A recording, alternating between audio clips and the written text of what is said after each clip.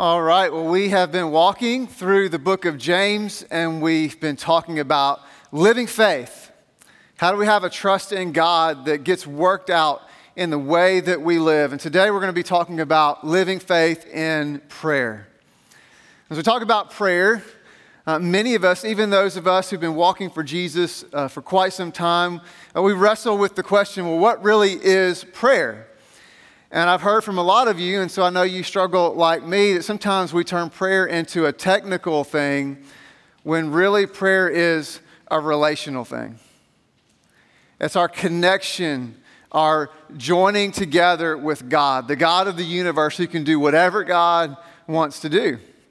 And we often ask some really good, really important questions. And we ask things like, well, if God already knows everything, then why should I pray? Or we ask things like, well, if God has an ultimate plan that God is going to work out, then what good do my prayers do? Or we might ask, well, what do I do when I'm praying and it doesn't seem like God is answering? These are all really important questions, and what I hope is that by the end of today, we have some insight into exactly what prayer is, how we can address these questions, and what God is inviting us into. And what we discover about prayer, just a starting point of what Scripture teaches us, is that prayer is commanded, prayer is powerful, prayer is an invitation that we have from God to join with Him. But we get mixed up when we turn prayer not into the invitation that God has given us, we turn it into something like a formula or a magic spell, and we think, well, putting the words in the right order, in the right tone, is going to give it its power. It's going to make it happen. And then we struggle when God doesn't say yes to those prayers, and we think, well, I said it in the right way with the right people, and I did the right things. God, why didn't you answer that prayer? And we need to come back and discover that prayer is not given its power by putting words in the right order. Prayer becomes powerful when we are desperate for and surrendered to the God that we pray to. And that's what James invites us into, is this reality to understand that prayer is so much bigger than putting words in the right order. It's like breathing, it's living, it's our connection to the God who gives us life. I mean, you would never think about, am I breathing the right way? We just breathe. And we breathe constantly and consistently. And that's what God is inviting us to understand, is that prayer is like the breath of God in us, that we live with Him and through Him, inviting Him into everything, every aspect of all of our lives. So let's take a look at what James has to say about prayer in the last chapter. So James chapter 5, we're going to start in verse 13. It says, "Is anyone among you in trouble? Let them pray. Is anyone happy? Let them sing songs of praise. Is anyone among you sick? Let them call the elders of the church to pray over them and anoint them with oil in the name of the Lord. And the prayer offered in faith will make the sick person well. The Lord will raise them up. If they have sinned, they will be forgiven. Therefore, confess your sins to each other and pray for each other so that you may be healed." And I want us to notice this. We're going to come back to it. The prayer of a righteous person is powerful and effective. Elijah was a human being, even as we are. He prayed earnestly that it would not rain, and it did not rain on the land for 3.5 years. Again, he prayed, and the heavens gave rain, and the earth produced its crops. In prayer, we've got an invitation from the living God who holds all things in His hands to come to Him and say, Lord, I need you to do what only you can do. And James tells us that when we come to God in that manner, calling upon the name of the Lord, that there's power in that. He says there's power in the prayer of a righteous person. Now, what does it mean to be a righteous person?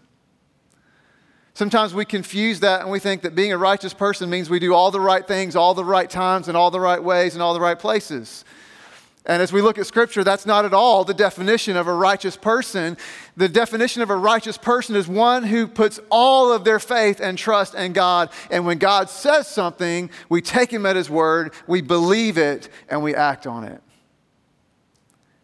And James tells us when we will come to God, taking him at his word, believing him, and acting on that, and saying, Lord, I need you to do what only you can do, that we find a power in that prayer. You see, we need to understand this truth, that the key to the power of prayer is faith. I mean, think about it. If we call out to the living God and we say, Lord, I need you to move, I need you to work, I need you to be here and present and moving, but we don't really trust or believe or have faith in that God that we're praying to, then what are we doing? Really, it just becomes superstition. I mean, think about it. It's like, well, I don't really think it's going to work, but hey, what difference does it make? It won't hurt anything. Let me just give it a shot. It's like we're shaking a magic 8-ball or something, or wearing, green colored socks on Tuesday, or whatever it might be, like just some kind of superstitious act to think, well, maybe this will work. And James says there's no power in that prayer. That kind of prayer is no prayer at all. It's really just words that we're throwing at the ceiling. And that we've got to come to the Lord and say, Lord, I will believe and trust and surrender to you. So how do we have that kind of faith? Well, we need to start here. We need to make sure that my faith is in God and not just the method. And this is a challenge for many of us. It's so easy, even those of us who have put our faith in Jesus, to fall into the trap of believing, well, if I say these right words in the right order with the right people in the right place at the right time, that God is going to be obligated to hear my prayer and answer. And there's certainly ways of praying that God gives to us, the Lord's Prayer, praying Scripture, that are incredibly helpful for us. But at the end of the day, it's not in the method, it's in the God who can answer it. And we come to him surrendered and trusting and say, Lord, I put all of my faith in you. And knowing that God cares and God hears and God is able. So when we trust God in this way, the question becomes, well, when do we pray? Well, and James answers that for us as well. And the first thing he tells us is that we need to pray in everything. He lays out all the different circumstances of life. And he says, whatever you're walking through, whatever it might be, this is when you should pray, to know that there's nothing too big for God to handle and nothing too small for God to care about. That he's in it all and he cares about it all. That we can come to God believing this truth, that God knows, that God cares, that God is able to do anything, and that everything that God does is good. You see, when we come to the Lord in prayer, in every little aspect of our life, it's not about listing things to God. It's about letting God get involved in the things that he already knows about. It's not about ritual. It's about a relationship where we say, Lord, I can't do this without you. And I need you to get in the middle of it. And we pray about every little thing. And then so we get some specifics. So what do those every little things look like? Well, one of the things that James says is we pray in hard times. And guys, this is not an if, it's a when. Right? Like when hard times come, I've got to go to the Lord and say, Lord, I can't do this. Like, this is beyond my ability. It's beyond my control. You know, I've heard it said so many times, God won't give you anything that you beyond what you can handle. Guys, that is so not true. Like, we just know by experience that God gives us stuff that we can't handle all the time. And in these moments, we got to come to the Lord believing that he will move, and he's going to do one of three things. One of the things that he might do in those hard times is he might bring change in me. He might not do anything about the circumstance, but he might give me the strength to walk through it, or the wisdom to know what to do, or the comfort to deal with the pain. And he might do that work in me. Second is that he might do something for me. He might do something to change the circumstance or to change the events. He might change the reality of what I'm walking through and give me a blessing rather than the difficulty that I'm experiencing. Or the third thing is he might do something around me. Maybe he brings people to walk with me and encourage me. Maybe he changes not the circumstances, but the resources that I have to be able to have in hand what I need to walk through it. And whatever the case, whether God works in me or for me or around me, the reality is that God is working. In the hard times, God hears, God is able, He loves us, He is moving for us. And we've got to trust Him to say, Lord, I may not understand it all, but I know that you are working. But it's not just the hard times. James says that we also pray in good times. That there are lots of moments where we come to the Lord and we praise Him and we give thanksgiving to Him and we say, God, you are an amazing, loving, good God, that everything you do, regardless of my perspective or what I'm seeing in this moment, it is good because you can be nothing other than good. And God, I may not see it right now, but when I get to the other side, I know because when I look back that it's going to be good, because when I look back, Lord, that everything you've ever done has been good. And you don't change. And so we come to God and we praise Him, because here's one of the lessons I've learned in life is that you will see what you focus on. And every single one of us, guys, some of us are sitting here today and you're thinking, I'm the only one. You're not the only one. Some of you are sitting here today and you're thinking, nobody understands. We understand. Some of you are sitting here today and thinking like, I can't believe this happened to me. Well, you're not alone. Every single one of us have trauma. Every single one of us have heartache. Every single one of us have had our life fall apart in a variety of ways. And we can focus on that, or we can see the goodness of God in the midst of it. It doesn't mean that we ignore it or act like it's not there. But all of us, we've all known that person who's walking through tragedy, who's walking through the diagnosis, who's walking through the heartache or the betrayal or the rejection, and they still have joy, and you're wondering, how do you get that? It's because it's where they put their focus. And every single one of us, we have a reason to praise and thank God for life, if you're breathing, for purpose, for salvation, for the presence of God, that God would never walk away from you. We have a reason to praise Him.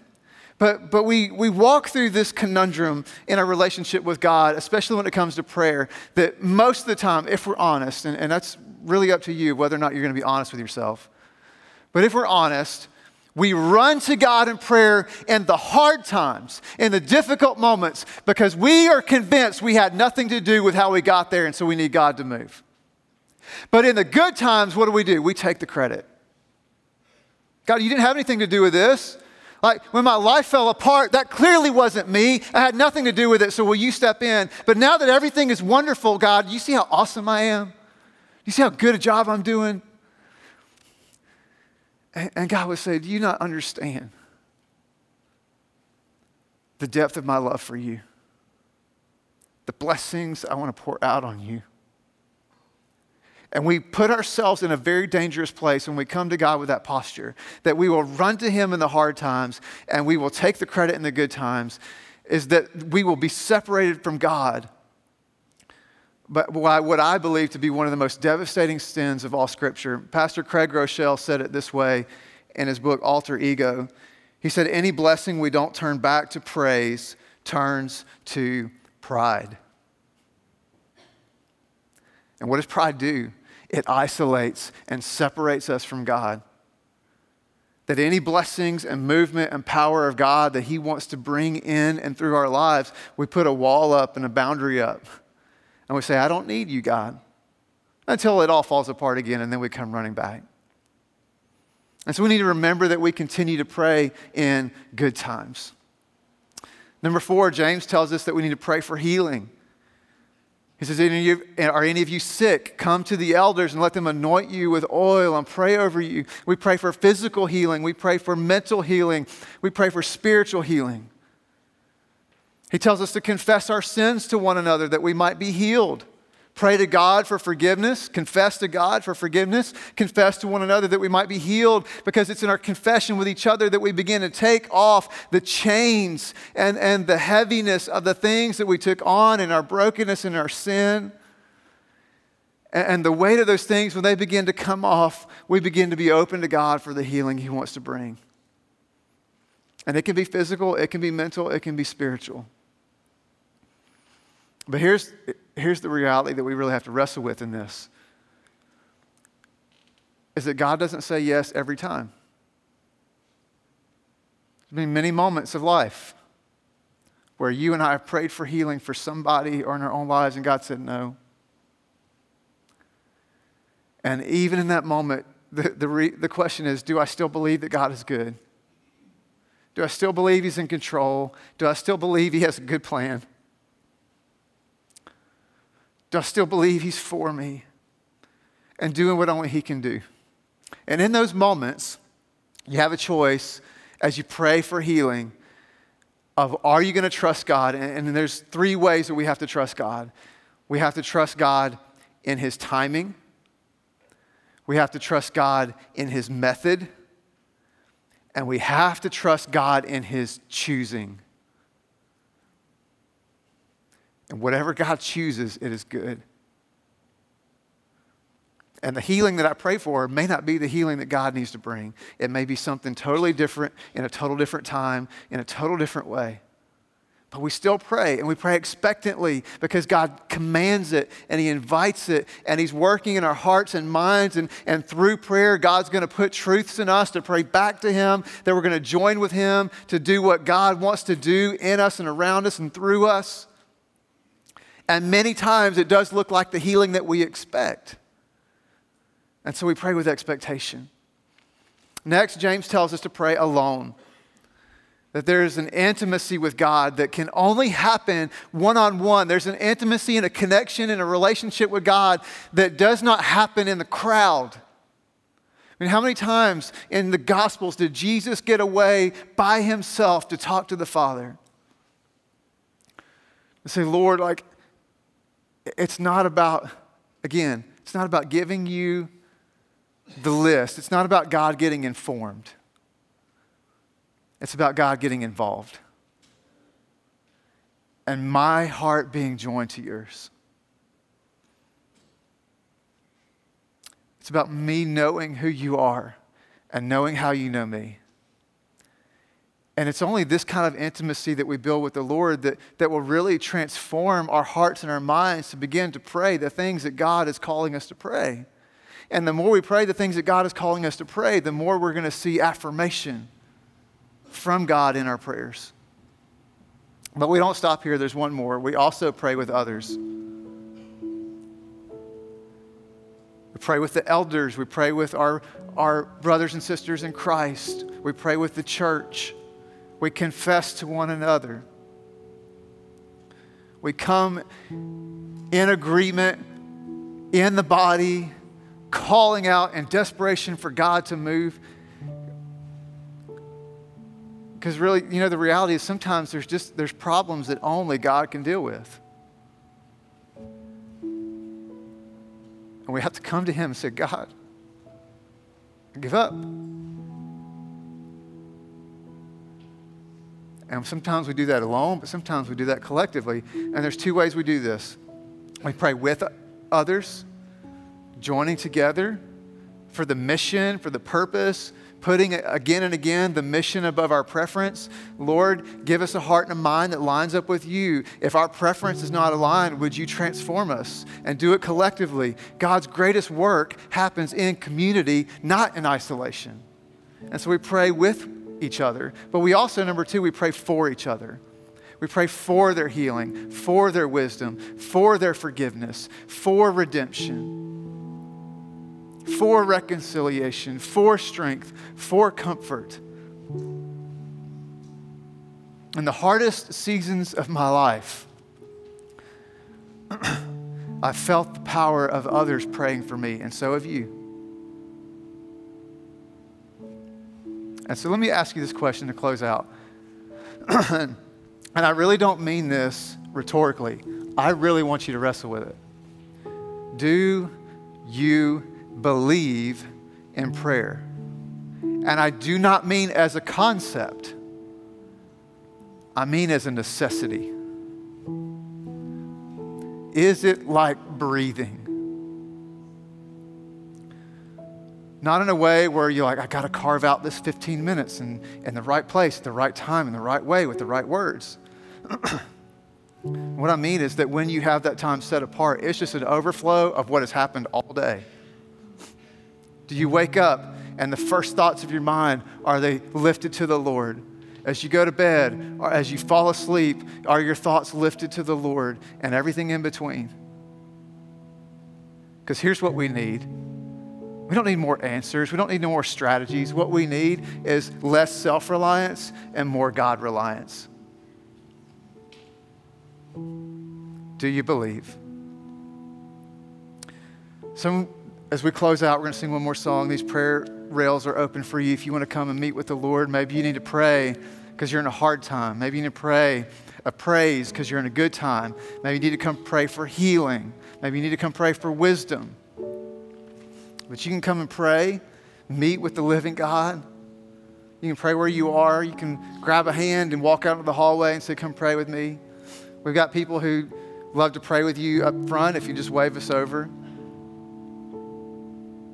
But do you believe? Do you believe that God knows? Do you believe that God cares? Do you believe that God is able? Do you believe that everything He does is good? So let's pray. God, we love you, and we praise you, and we celebrate who you are.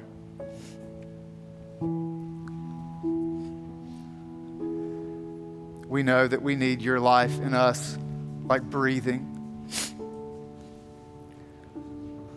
We know that we need your presence and your power, your mercy and your grace.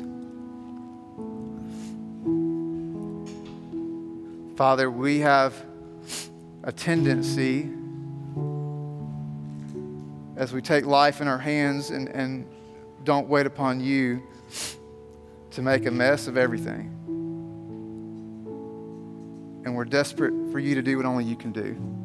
So I pray for my brothers and sisters here, Lord, that your Spirit would pray for them in ways that words cannot comprehend. When we don't know what to pray, would you intercede and pray for us? But I know there's some people here, God, they have specific things on their heart. It might be gratitude or thanksgiving or praise, or it might be a very specific need.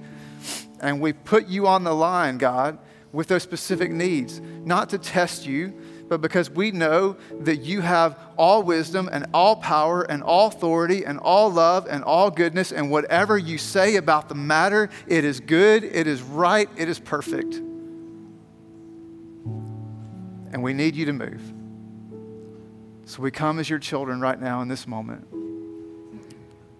leaning into you. And it's in Jesus' name that we pray, and it's in the power of the Holy Spirit that we pray. Amen.